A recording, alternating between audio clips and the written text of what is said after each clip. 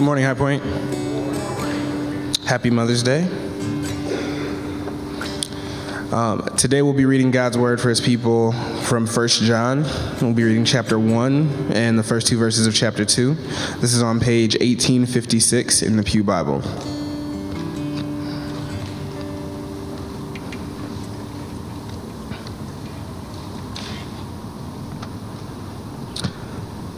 That which was from the beginning, which we have heard, which we have seen with our eyes, which we have looked at and our hands have touched, this we proclaim concerning the word of life. The life appeared, we have seen it and testify to it, and we proclaim to you the eternal life, which was with the Father and has appeared to us. We proclaim to you that we have seen and heard, so that you may also have fellowship with us. And our fellowship is with the Father and with His Son, Jesus Christ. We write this to make our joy complete. This is the message we have heard from Him and declare to you. God is light. In Him there is no darkness at all. If we claim to have fellowship with Him and yet walk in the darkness, we lie and do not live out the truth. But if we walk in the light, as He is in the light, we have fellowship with one another, and the blood of Jesus, His Son, purifies us from all sin. If we claim to be without sin, we deceive ourselves, and the truth is not in us. If we confess our sins, He is faithful and just, and will forgive us our sins and purify us from all unrighteousness. If we claim we have not sinned, we make Him out to be a liar, and His word is not in us. My dear children, I write this to you so that you will not sin. But if anybody does sin, we have an advocate with the Father, Jesus Christ, the righteous one. He is the atoning sacrifice for our sins, and not only for ours, but also for the sins of the whole world. This is the word of the Lord written for His people. Amen. Thanks, Femi. Howdy, High Point. How you guys doing? Good. We're doing a new series called Standing Secure, or Secure Standing, sorry. And here's why. In 1 John chapter 4, this is a passage I'm going to be preaching on today, but I'm going to lay this over the whole series. It says this, starting in verse 16. God is love. Whoever lives in love lives in God, and God in them. This is how love is made complete among us. You listening? This is how, he's about to tell us how love is made complete among us, in addition to what he's just said in the sentence before. This is how love is made complete among us, so that we will have confidence on the day of judgment. In this world, we are like Jesus. There is no fear in love, but perfect love drives out fear, because fear has to do with punishment. The one who fears is not made perfect in love.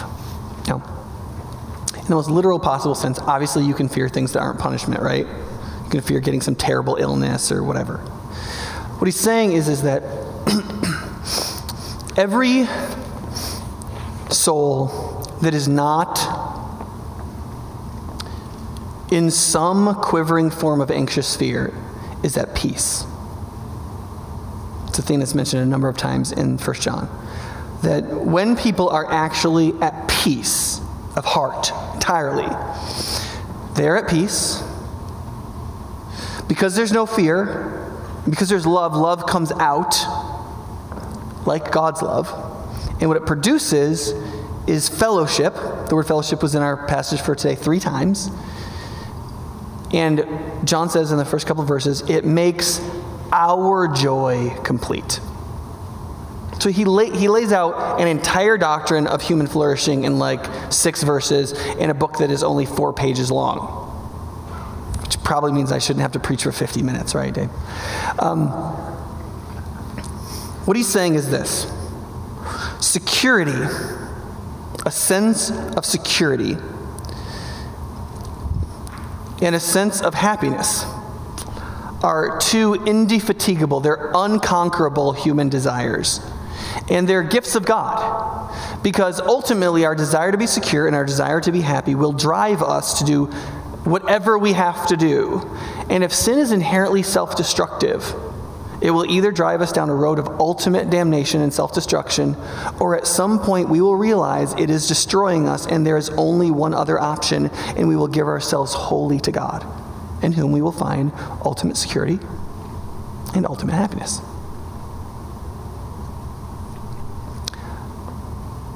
And it is only then when there is actual, real, internal, personal security and happiness flows out of that and in love that fear and its attending pride can really be put away and we can actually live lives of love. Now, the reason why this is important is because he refers to specifically in relationship to death and judgment, that is damnation and hell. And I cannot tell you how many people in our secular age have basically said to me, if Christianity is going to survive or be good for anybody, it's got to get rid of the whole doctrine of hell and God's wrath and all of that. God has to be loving and nice and those sorts of things. And that is first-rate, incandescent poppycock. And the reason for this is this. A human being that understands that they are a creature with meaning and an animal with life recognizes that security and our sense of not having it resides ultimately in the fact that we are going to die, life, and we are going to be judged, meaning. And all of that relates into one claimed reality, that God is, and that all humans die, and after that face judgment. And that is the greatest possible seat of real, perfect human terror. Fear and trembling as it's supposed to be. That place, the place that I'm going to die, and after that judgment, and there's going to be this place where I am going to be judged by God. That is the root of all proper human sense of insecurity and fear of the ultimate destroyal of all possibility of happiness. And God claims there's a single solution to this universal, total, cosmic, and existential problem that is the deepest possible fear and insecurity any human can properly feel. And that is that God himself has provided a substitute for our sins and an atonement to bring forgiveness and deliverance for every human being who will believe in Jesus and experience his forgiveness and his transformation that comes through this miracle of Christian salvation. And when that gets sorted, it sorts every other human insecurity. That's John's claim.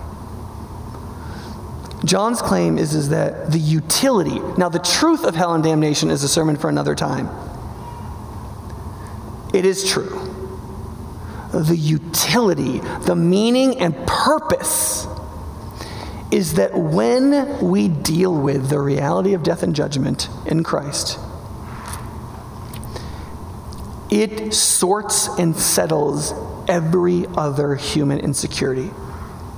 Every fear that insecurity produces, every act of pride that it covers, which then comes forward in all versions of sin and self and destruction of others, and that destroys the possibility of our joy being complete. And so my argument is this.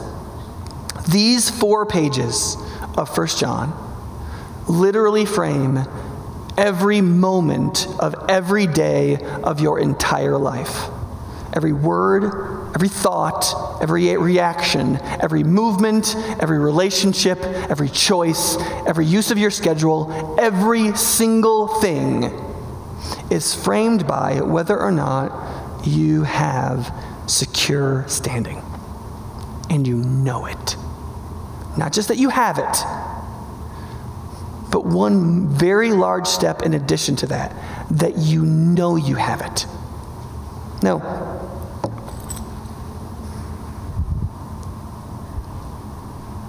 I don't know what the clicker is. We have this statement about assurance in our doctrinal statement at High Point Church. This is in our Constitution and bylaws, and it says this. And listen carefully, because when I get done, you should have a problem with it. Okay? Even though it's right. I think it's totally right. You should have a problem with it. Okay, ready? We believe that once saved, we can never be lost. For we are born of incorruptible seed. We are given everlasting life, are sealed for the day of redemption, and our life is hidden with Christ in God. We are given knowledge and assurance, that is, we can know this is true, of eternal life. We are assured of no condemnation nor separation from God. We are nevertheless warned not to accept the grace of God in vain, but to work out our own salvation with fear and trembling, to seize the hope set before us, and to take heed lest there be anyone an evil, unbelieving heart leading one to fall away from the living God. Anybody notice two different themes in that paragraph? That there's this really strong theme of like, hey man, you can know, you can receive incorruptible seed. Once you're saved, you are saved. It's good, you're good, it's cool. And then, but we also have to remember that you can accept the grace of God in vain. That you can say you're a Christian but have a sinful, unbelieving heart that falls away from the living God. You have to seize the hope that's set before you. And in all this assurance, you should still be working out your salvation with fear and trembling. Right? Now, why does it say that? And here's why it says that. Because that's what those verses say in the Bible. That's what the Bible teaches. The Bible teaches all of that about our assurance. The Bible teaches that we both work out our salvation with fear and trembling, and that we can enjoy a strong sense of profound divine assurance that grounds our entire life in secure standing and pushes out all fear, its attending insecurity, breaks down pride, and releases us into a life of mature and complete love. And that's partly because if you deal with this fear with fear and trembling, when you find your assurance in that, in what Christ has done, in the real place where fear and trembling belongs before Almighty God, it creates a secure standing that sends you out into the entire world. Our secular neighbors believe that if we believe in hell or if we believe in damnation, that we really deal with that question in our hearts, it'll make us religiously neurotic. And it actually does just the opposite. It grounds us in a deeper sense of personal security than is achievable through any other human, religious, philosophical means.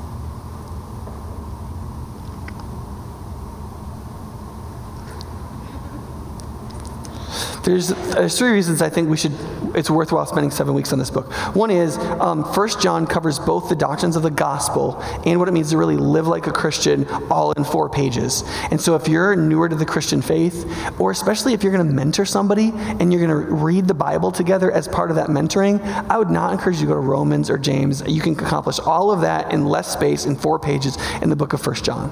And so if you're not going to go through the Gospel of Mark or the Gospel of John with them, 1 John is like a great another book. And Christians just ignore it because it's a tiny book in the back of the Bible. Secondly, the other 2 are much more important. Second is, because I believe all of our sense of security is wrapped up in the deepest possible places of peace of heart, I actually believe that not only being a Christian, experiencing redemption, but knowing it is something that God wants you to have, and it's actually necessary. For all the fact that in the present modern world, secularity has basically said it is uncool and epistemologically falsifiable that you can be sure about anything. And so it's cool to be like, well, I don't want to be dogmatic about it, but let me say this really dogmatic statement that all my media sources support. Right? That's kind of how people live. They act like they're not sure about things. They're still just as dogmatic as ever. But generally speaking, you're not supposed to act sure of things, especially something spiritual like that you're going to heaven. Like that seems it's like the most. It seems like it's like the most offensive possible certainty of belief you could have in the present culture, because it just sounds like what can it create but a seething self-righteousness? But in fact, what the book of 1 John says all the way through is, no, it's actually really critical. In fact, the greatest modern historic age where the doctrine of assurance came out in its greatest modern flourishing was in the evangelical revivals of the 1700s in England. The same time when England grew a conscience about the slave trade and ended it. It just isn't true that if you have divine assurance of your salvation, that has to produce some kind of seething self-righteousness. What it can produce is a deep enough security to drive out fear and actually produce the deepest kind of love and joy. And the third reason this is important is I actually believe that insecurity, I'll just tell you, as a pastor, this is what I deal with all day. And I don't just mean in me. Almost everybody I sit down and talk to in relationship to ministry, something about the question, the frustration, the struggle, the something is almost always coming back to their insecurity or dealing with the insecurities of others. Because all of our negative reactions and our responses and the way we sin against each other, these are all manifestations of fear and pride that are coming from a very unsettled heart that is not utterly at peace and does not have the assurance that it requires. If you were going to guess, aside from the insecurity of will I eat, I mean the internal human psychological insecurities over the last 20 years, and you had to bet they were up in total or down in total, what would you bet? Who's for up? Right? Who's for down? See, most of you are too insecure to vote. Just kidding. Yeah. It's about 3/4 up and 1/3 down in terms of people's opinions. Generally speaking, it is just not obvious that we are becoming a more secure people. We aren't. I'm sorry, but what I see constantly is this ever-flowering monstrosity of modern, late secular, terrifying insecurity. It's one of the reasons why people are getting more angry. It's one of the reasons why people don't talk to each other. It's one of the reasons why people separate so much. They can't deal with personal stress. If somebody makes a comment they don't like on Facebook, they have to tear the keyboard out of the wall and scream and break it over their knee and cuss and swear. It's so obvious. Now, it may just be we have more technological outlets for our insecurity, like Instagram, but it may not be, right? The point is that I think that we need to deal with this whole issue, because if we're not a people that deals with insecurity, then we'll be a people that grows insecurity. My goal in the next 2 slides is not actually to talk about all the corporate and personal costs of insecurity. My goal is to overwhelm you as to the effect of insecurity. We underplay the result and impact of insecurity terribly. Because we see it as part of a function of who we are, because it's embedded itself so deeply in our character, we think of it kind of like in the terms of to err is to be human, this is just who I am. Listen, Christianity is built on the premise that is no proper human should ever say that about almost anything. I mean, unless it's respiration. And so when we don't deal with insecurity, there are all kinds of ways in which we destroy each other. Just in the church, you can go through lots of these, and I had to cut this list about in half to fit it on a slide, right? There's competition where there should be cooperation. There's all kinds of fabrications of spiritual gifts and spiritual knowledge. How many times have you had somebody be talking to you about something and you're like, why are you telling me this? You're not telling me this to bless me or help me. Are you trying to convince me that you're a really super Christian guy or something? Why does my opinion matter, right? Or we just sin, we just do what we want because we're pragmatic, and so we dishonor Christ in our disobedience. We wrong. Oh, this is a great one. I cannot tell you how many people are in full-time ministry and have imploded churches because they thought people would like and affirm them if they became a pastor. It's terrible. In fact, almost any area of public trust, ministry, politics, law, there's a lot of places where you're out in front of people. Those positions all draw the best and the worst people. And of course, most people are a combination of the two. And there's lots of other reasons, but let's go to the next one. You can also talk about just all of the very predictable personal effects of undealt with and unfaced insecurity. And this is about a 5-minute list. Whether it's just basic anxiety that comes out of a place that isn't a peaceful heart, whether it's avoidance of the real problem that's going on in your relationships that you don't really want to face because you just don't want to be called names again, because when they call you those names, you believe them. Why do you believe them? They hurt you and you believe them because you are not completely secure in who you are in Christ, and you don't have the capacity to simply let those pass over you and not matter to you. There are so many personal effects, and all of those personal effects are like snowballs rolling down hills, hitting other people. And the presence of our massive insecurity in so many ways demonstrates two things.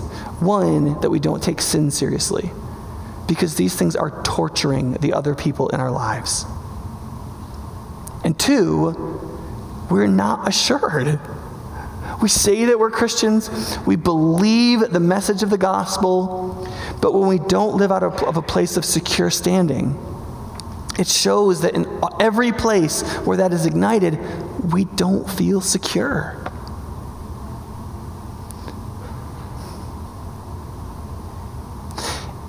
And I think it's important to recognize that we are not innocent victims in the devastation of our insecurities. We are not innocent victims. It's one thing to be driving down the road going 55 miles an hour in your own lane with your seatbelt on and have some coked up idiot pull across with this big truck and kill you. You're a victim. You're just a straight up victim. That's all there is to it. If you smoke 2 packs a day for 42 years and at some point in your middle 70s you get lung cancer, are you a victim? Right? So I'm being a little technical here, but I would argue, yes, you're still a victim. Something is happening to you that's terrible that you didn't want, and on some level, maybe you could argue you didn't entirely expect, right? But are you an innocent victim? No. What happened to you was very predictable, right?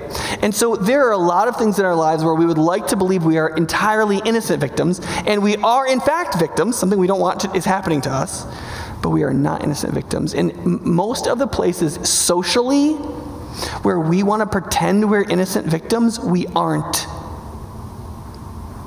Because we haven't dealt with our real insecurities, because we aren't actually secure in the gospel, we do certain things and have numerous personality traits that are producing terrible things in our lives and the lives of others. And when those things flare up, it just feels like a fire out of nowhere.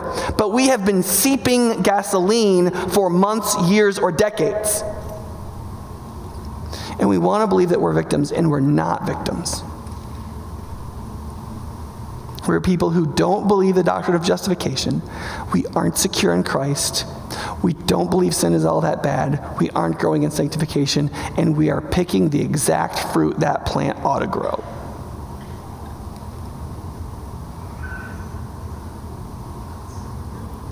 The irony of insecurity is that ultimately, at the bottom, under the fear and pride, it's a form of self-salvation. We don't believe in Jesus. We don't believe he can be trusted with our salvation. There's this old passage in Ezekiel that says the people of Israel leaned on Egypt. Right? They were in trouble with somebody from the north, so they asked this other country to come save them. And he said, it's like a staff that you lean all your weight on, and it snaps. And when it breaks, there's this sharp part, and you were leaning on it, so you fall forward, and you wrench your back, and the point sticks into your shoulder and impales you. That is God's metaphor of self-salvation. We find something else to lean on. For them, it was a country to save them from an impending war. For us, in our insecurities, it's all kinds of things. Friends, what God says is that thing, whatever that is, that you're hoping in, that you think that you can control and utilize to get what you want, is like a staff that when you lean on it, it will snap at the most inopportune moment, and it will displace your disc, and it will drive a point into your shoulder that you did not expect. And you will have only yourself to blame, though you will be a victim. The irony of insecurity is this: fearing we are weak, we try to save ourselves. I mean, think about that. If insecurity leads us to fear and pride, if in fear and pride we seek methods of getting what we feel like we need, so either insecurity or happiness through means we can control, then it is self-salvation. It is not divine salvation, which means we are managing our own salvation, which means the irony of insecurity is this: fearing we are weak, we try to save ourselves.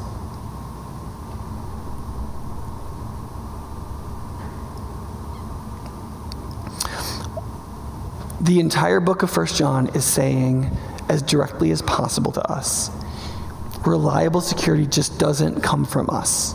There is no resignation or meditation. There is no philosophical worldview.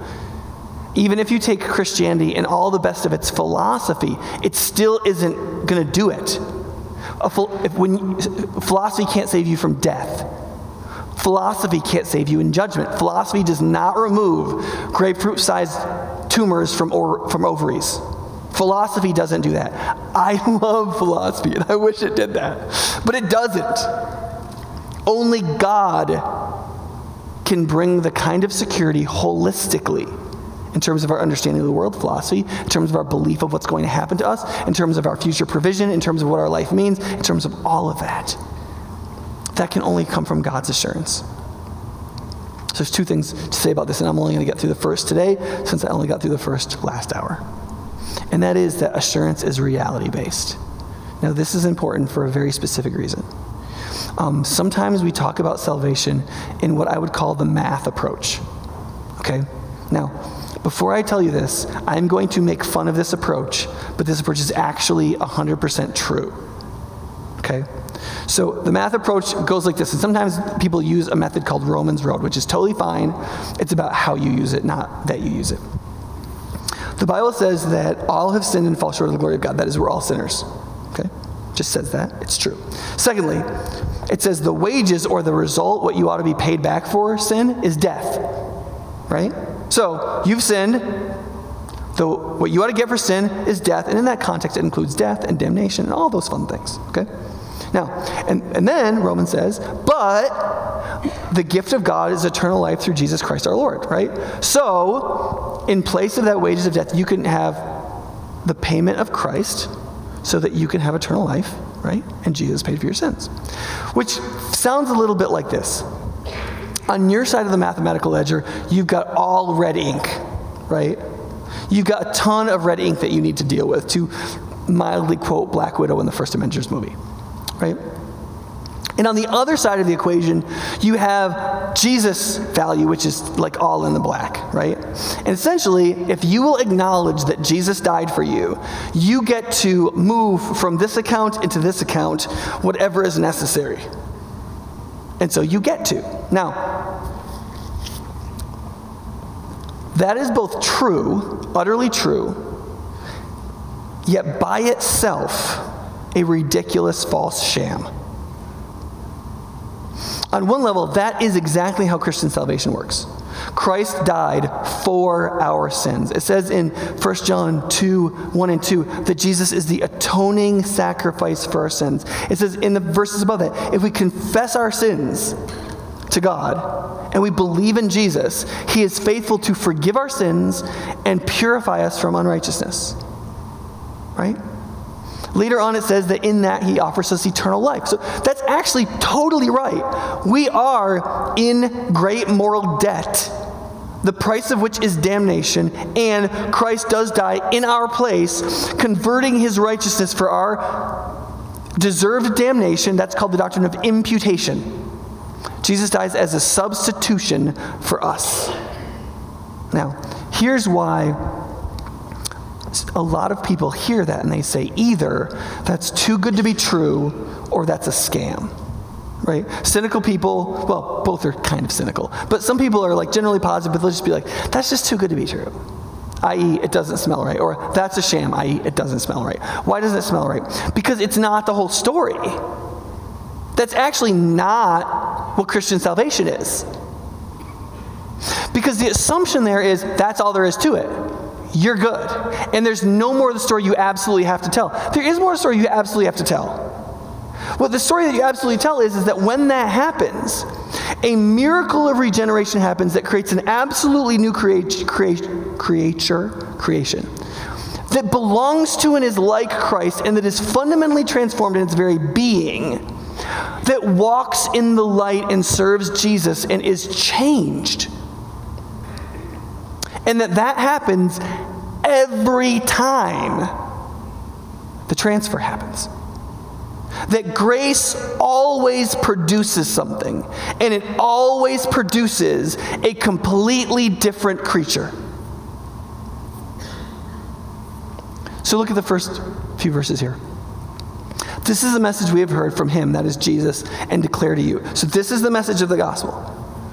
And this is how he starts it. God is light. In him, there is no darkness at all. If we claim to have fellowship with him, yet walk in the darkness, we lie and do not live by the truth. But if we walk in the light, as he is in the light, we have fellowship with one another, and the blood of Jesus, his son, purifies us from all or every sin. If we claim to be without sin, we deceive ourselves, and the truth is not in us. If we confess our sins, he's faithful and just, and will forgive us our sins and purify us from all unrighteousness. If we claim we have not sinned, we make him out to be a liar, and his word has no place in our lives. Now, do you see how that works? The message of the transfer, right? That's in there, right? It's in there. It says, if we confess our sins, he will forgive us, right? Jesus died for our sins. He's the atoning sin. All that is in there. But that is not all that's in there. Something else is in there, that God is light. And if we claim to walk in him, we are going to walk in the light. And we have to confess our sins and submit ourselves to Jesus. And if we don't, we are profoundly self-deceived. You see, the question of the book of 1 John is not the question of salvation. The question of the book of 1 John is the question of assurance. And the difference between salvation and assurance is this. Salvation happens by a supernatural act of God. Assurance is the question of its authentication, which is totally different. It's totally different. The question of assurance is, I think I became a Christian. Did I? Now, you might say, no, whoa, wait a second, Nick. It says right there in like Romans 10:9 that if you confess with your mouth that Jesus is Lord and you believe in your heart that God raised him from the dead, you'll be saved. That's true. Here's the problem with that. Did you believe in your heart? Did you believe in your heart? Is the emotions that presented themselves or that you concocted, do they count as faith? In whatever mustard seed minimal amount of faith is necessary, is it faith? Was it real enough, or are we self-deceived? You see, because if we don't claim to be Christians, then we're not Christians. The question with assurance is not, are you a Christian even though you don't think you're one? No, if you don't think you're a Christian, you're not a Christian. The only possible way you can be a Christian is if you think you're one. Except for this one possible exception with very interesting arguments about the unevangelized, which I won't get into now and I probably think is wrong. But you're not, right? The question is, if you say you are a Christian, then what? And you see twice in this passage, John says, here's the possible problem.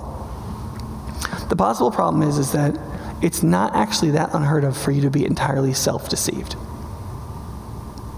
It could be that you think that you're a Christian, that you say that you're a Christian, that on some level you have said that you believe in Jesus, but you don't. Because if you believe in Jesus, you will walk in the light like Jesus is the light. You will.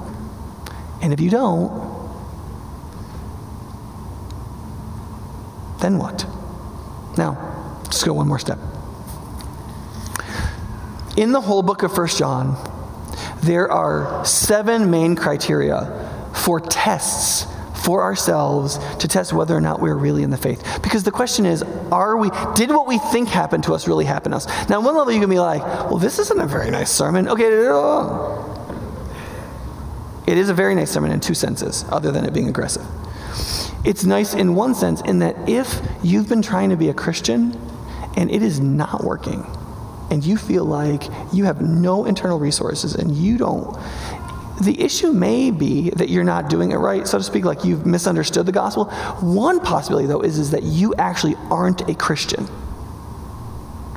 It could be that whatever happened whenever you thought you became a Christian was actually, what happened was a kind of self-deception. a kind of a desire to just be relieved of maybe a fear of hell, or something kind of pseudo-religious that you kind of slid into, or something was particularly happening that made you a little susceptible to the message that day or something, and you kind of did something that was sort of like accepting Jesus, or you accepted Jesus and you even cried, but you didn't realize it was entirely self-involved and had nothing to do with what the Bible calls repentance and faith. That you didn't release everything you have, are, and can claim for yourself. Every little shack of self-salvation concoction that you've been pounding together for your life. You didn't really burn that all down and let that all go and receive everything that Jesus had for you. You did something else. There was some admixture of your own concoction of that salvation, and Jesus doesn't accept that. That's called another gospel in the book of Galatians. And it could actually be incredibly good news for you if you realize that you've been being religious, but actually the miracle of regeneration as a divine action of salvation, that you haven't actually experienced salvation. And then it's simple. You don't have to do all these things. You just need to go to Jesus. Really.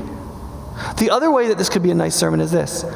When you go to your small groups, or when you get together with your mentor, or when you talk to your spouse, you can ask them, do you think that I am falling out of love with the world? Do you see that in me at all? Now, you might get a hard answer and be like, That means no, by the way. But you might get this answer. I totally have. And you may not have seen it because over the last 2 years, it's been so gradual for you that you kind of feel like you're sort of stuck in the same place. And the minute you ask a Christian friend who really cares about you, they'll be like, no, I have totally seen movement with you.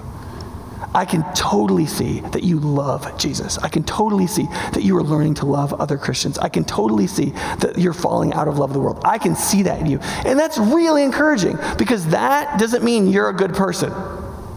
It means there is evidence of the real grace of God that is transforming you, which is assuring that you are really a Christian.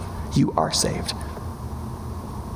Now, the first and biggest thing is just you have to believe in Jesus, that Jesus is the Christ. He is the incarnate Son of God who's come in the flesh and has died for your sins. If you don't believe that, John says, you are making God out to be a liar, because that's what God has said in the person of Jesus and in testifying about Jesus. And so somebody's telling the truth and somebody's lying. And so if you say Jesus is not the Son of God, that's what you're saying, and either you're a liar or God is. Because you're not saying, I don't know if Jesus is the Son of God. You're saying he's not the Son of God, which means you are affirming something, and that is a testimony, and if you don't know it, you're a liar. Or God's a liar and the whole thing is wrong, but it's not both. And so in order to be a Christian, the first thing is you have to believe in Jesus. The second is that you should love your brothers and sisters in Christ. And that does not mean you don't love people who are not Christians. What it means is that to the extent to which the grace of God is working in your fellow brothers and sisters in Christ, the image of Jesus is being remade in them. You should find, when you see that in somebody else, you should find that divinely attractive.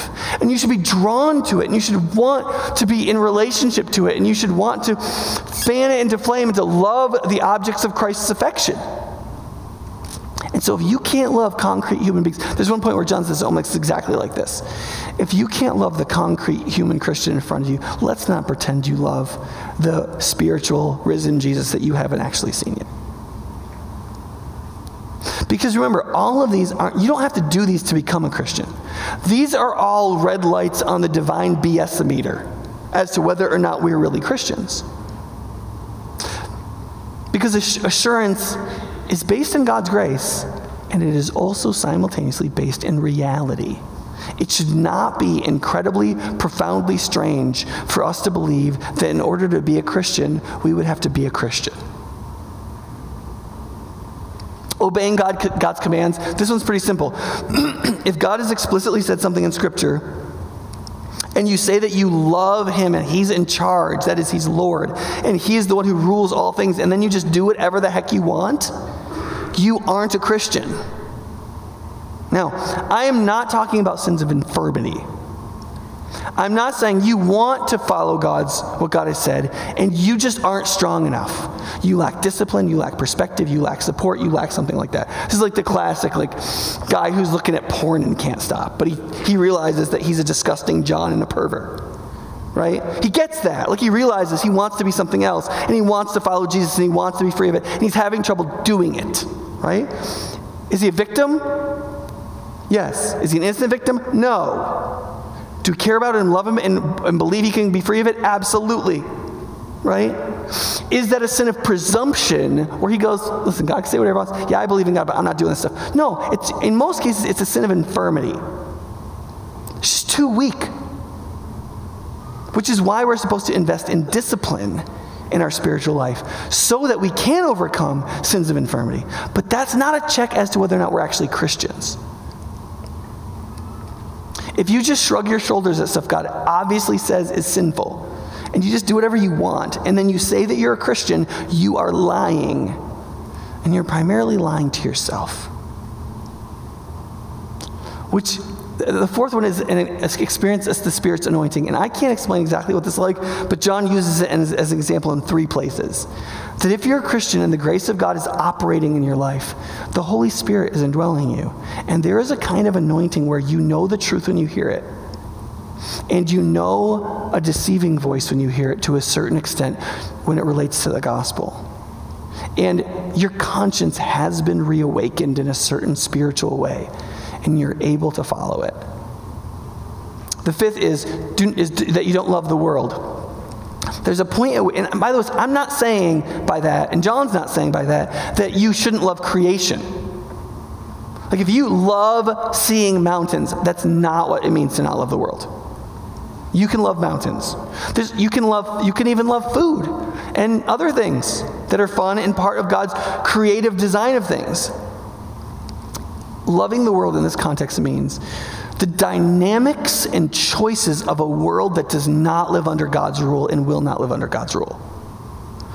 Their values, what they believe in, what they enjoy, what they say is important. That you realize increasingly that is divine treason and you don't love it. You're not captured by its gratificational luxuries. You don't think that the creation should be used in that particular way. That's not what your body is for or your life is for. And you see yourself growing increasingly free of that. And one example that that's happening, one subtest, is that you're growing increasingly incomprehensible to the world. If you are falling out of love with the world, the people who are themselves entirely situated within it will begin to look at you and think that you're strange. Now, it could be that you are just strange. That's one possibility. I'm not saying it's the only, but one thing that will happen is people who are of the world, that is, it forms their worldview, it forms their self-understanding. They will look at you and the choices that you are making increasingly like you are incomprehensible to them. Right?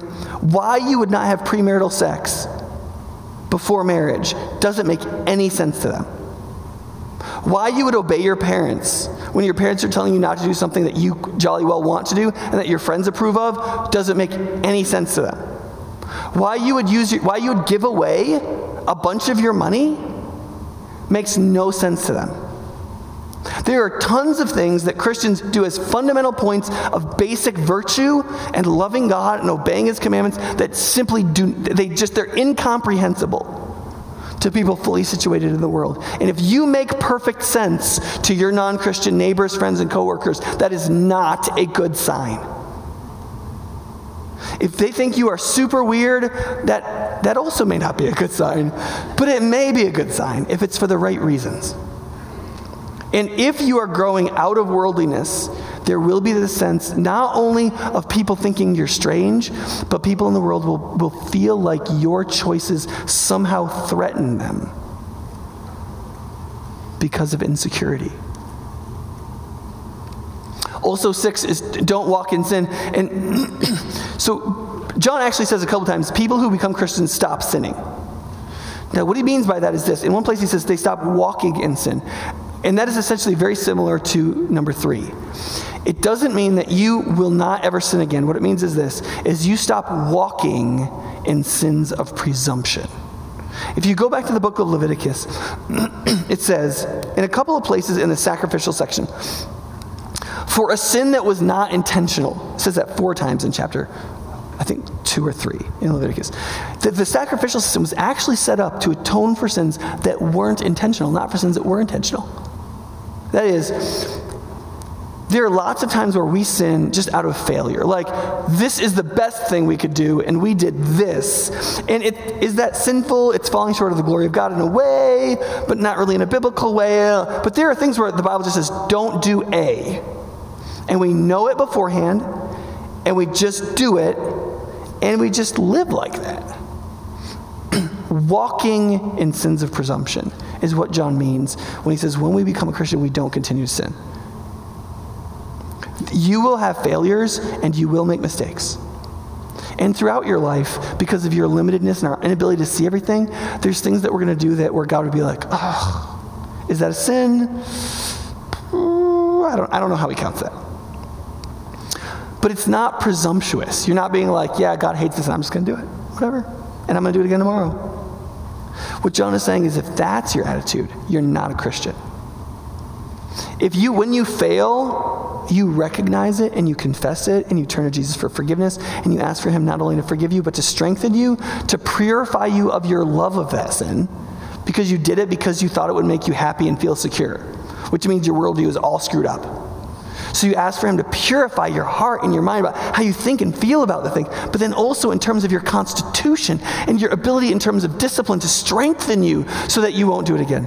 And to pray that he would bring around the people around you that would lead you into another way.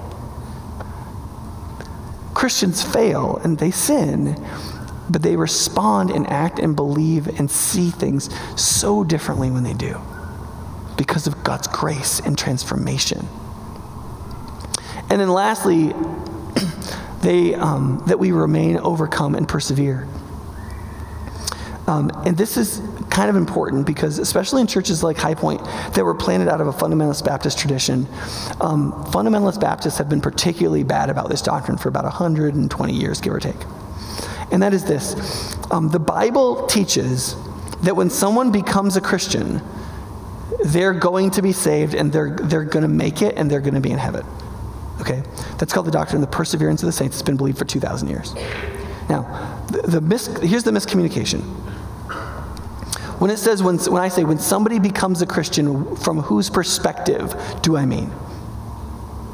If I had an altar call right now, which I'm not going to do, and somebody comes up and prays to receive Jesus, they believe they have just become a Christian, right? And God has a belief about this too. Either God believes they've become a Christian, or God doesn't believe they've become a Christian, right? The proper doctrine of the perseverance of the saints is that when somebody becomes a Christian, from God's perspective, they receive the miracle of regeneration, they become a Christian, they receive justification, and they will, as a matter of providence, be kept by Jesus until the end. That's not the same thing as this person saying they've become a Christian. That automatically meaning they are one, and therefore will make it to the end. That's sometimes referred to as once saved, always saved. But again, it's a confusion of who thinks you're saved. Because the New Testament is full of passages about self-deception in relationship to Christian salvation. This is what's so important. And if you believe the whole Bible, you have to put all these passages together. Jesus says, many will come to me that day and say, Lord, Lord, didn't I do all this stuff? And he'll say, depart from me, I never knew you. There's the passages that are in our doctrinal statement about complete, finishing with our salvation, working it out with fear and trembling. Make sure we don't fall short of the living God.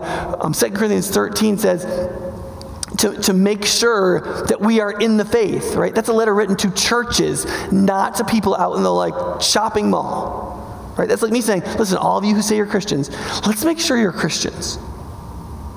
That's a statement in the Bible. John twice in 5 verses says, listen, it's so easy to deceive ourselves on this. And the reason why the Bible is full of that is because those who do receive the miracle of regeneration, those whom God saves, will, as an act of his providence, persevere to the end. That is, and the reason why that's important is this. If you accept Jesus, and then you go do whatever the heck you want, does that mean you're not a Christian? Just participatory. Does that mean you're not a Christian? Right?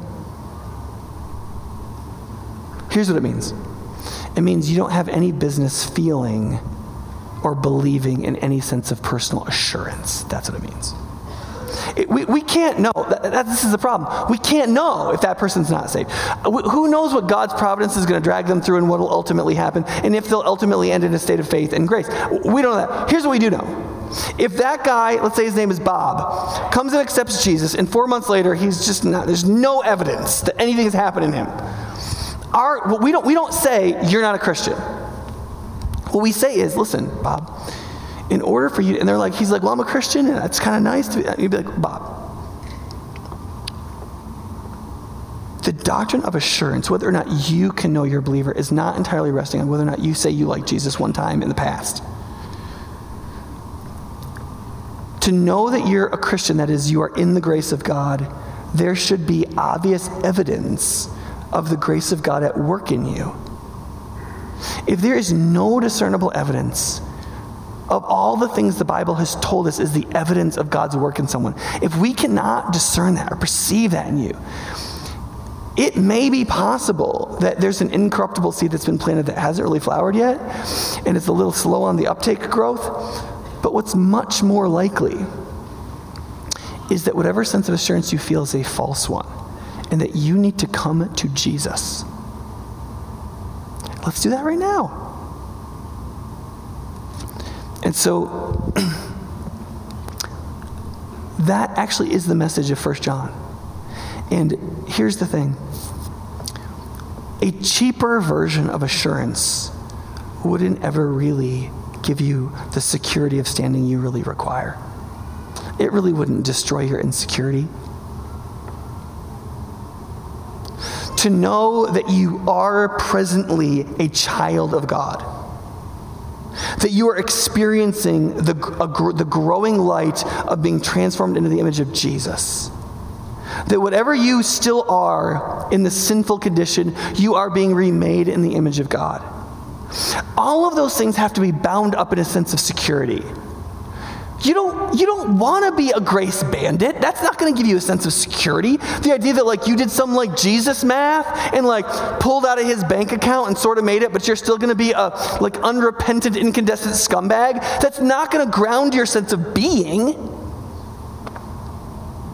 But all of it together, that your sins can be forgiven in Christ, that you as a spiritually dead person can be regenerate, that God can demonstrate that from the foundations of the world he chose and elected you to be saved, that he has poured his Spirit into you and you possess an anointing in the Holy Spirit to be changed and to be filled and to always have God present with you. To know that in the sanctifying or transformational power of the Spirit, you are free from sin. You may not have walked out of the jail cell yet, but that lock is unlocked. And if you push on it, it will open. There is power of transformation in the gospel and in Christ and in the Spirit. Listen, if he can heal tumors, he can heal the problems with our insecurity. He can help with our fear and our pride. He can really change people. Part of the jail cell we live in is the fundamental pop psychological lie that people don't change. People don't change because people don't think people change. People change all the time. They get worse. If people didn't change, we'd all be like 7-year-olds. People constantly change. They change all the time. They change for the worse all the time. They can change for the better all the time, especially with the redeeming power of Jesus. I don't care what your dad was like.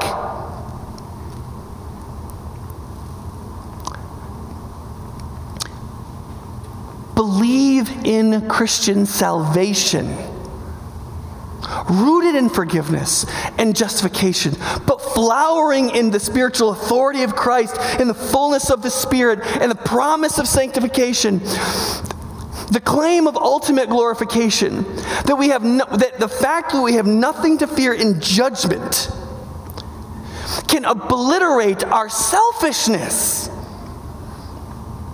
and enliven the ability to be self-sacrificial from the deepest possible place out of love. Because the funny thing about what John said is he said, I write this to you so that our joy might be complete. And when he wrote about salvation in those verses, he says, basically, if we walk in the light as he is in the light, and then it says this, we have fellowship, and you would think he would say, then if we walk in the light as he's in the light, we have fellowship with God. But that's not what he says. He says, if we walk in the light as he, Jesus, is in the light, we have fellowship with each other. You see, John's goal and Jesus' goal is ultimately a group of people with such secure standing that is flowing with a God-given effervescent security of happiness, that pride and fear can be put away and destroyed, that the way of Jesus and walking in the light can be so profoundly accepted by us together, each of us, that it produces a kind of fellowship, union, love that few humans ever experience, yet that every human was created for. And that will be the primary eternal joy of heaven. And he says the whole purpose, he wants us to believe the real gospel, to deal with the fear of judgment, to work out our salvation with fear and trembling, to look and see whether or not we're self-deceived in our thinking about our salvation. The purpose of all of this is so that we can know and be loved by God, to experience the glory of being his children, and so out of that security to so love each other that we would have fellowship with each other, and it would make our joy perfectly complete.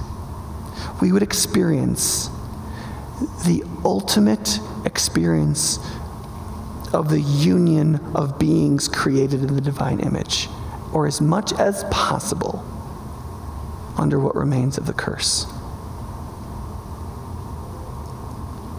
I hope that you'll commit to this next 7 weeks of this series, 6 weeks now, and I hope that you'll take really seriously this question of, what is the evidence of the grace of God in my life?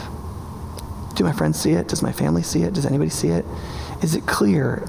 Is the grace changing me? And if not, why not? Do I just misunderstand the gospel? I'm not applying it to have the security that I need, but I am a Christian? Or is it that there was something so profoundly defective in the self-satisfaction of my conversion event that I never became a Christian, and I need to come to Jesus? Or maybe it'll just be the joy of asking your friends in small group, do you see evidence of the grace of God with me in relationship to those 7 things? And to have some of these people say, we totally see it. It's been happening to you since the day we met you. It's incredible. And you have a long way to go. But we see the grace of God working in you. Because I think that's what a lot of you will experience if you open your hearts up to this. The purpose is so that our joy can be complete. And so that we will put ourselves in a place where Jesus can forgive all our sins and purify us from all unrighteousness. And that is not only in reflection to our sinfulness, that actually also means purify our lives, our being, our choice. Like he can actually make us people who can walk in the light. Let's pray. Father, as we consider these 4 pages in the Bible, I pray that everybody in this room would have the interest to read it and consider what it says on those 4 pages and how much you reveal about who we're meant to be and how strong we can be in you, and how much literally every non-sleeping moment of our life, maybe even sleeping ones, depending on what would happen in our dreams if we were secure, could be so changed by being grounded in the most ultimate possible sense, by seeing Christ make us his child in the place of death and judgment, and freeing us from the real, proper fear and trembling of all human existence, and so to wipe out the lesser insecurities, to put our hearts at peace, to fulfill our joy with each other, and to make us what we were meant to be. I pray, Father, that you would make us a people so secure in our standing in you that we would be incomprehensible to the world. Pray in Jesus' name. Amen. Would you all stand and sing with us?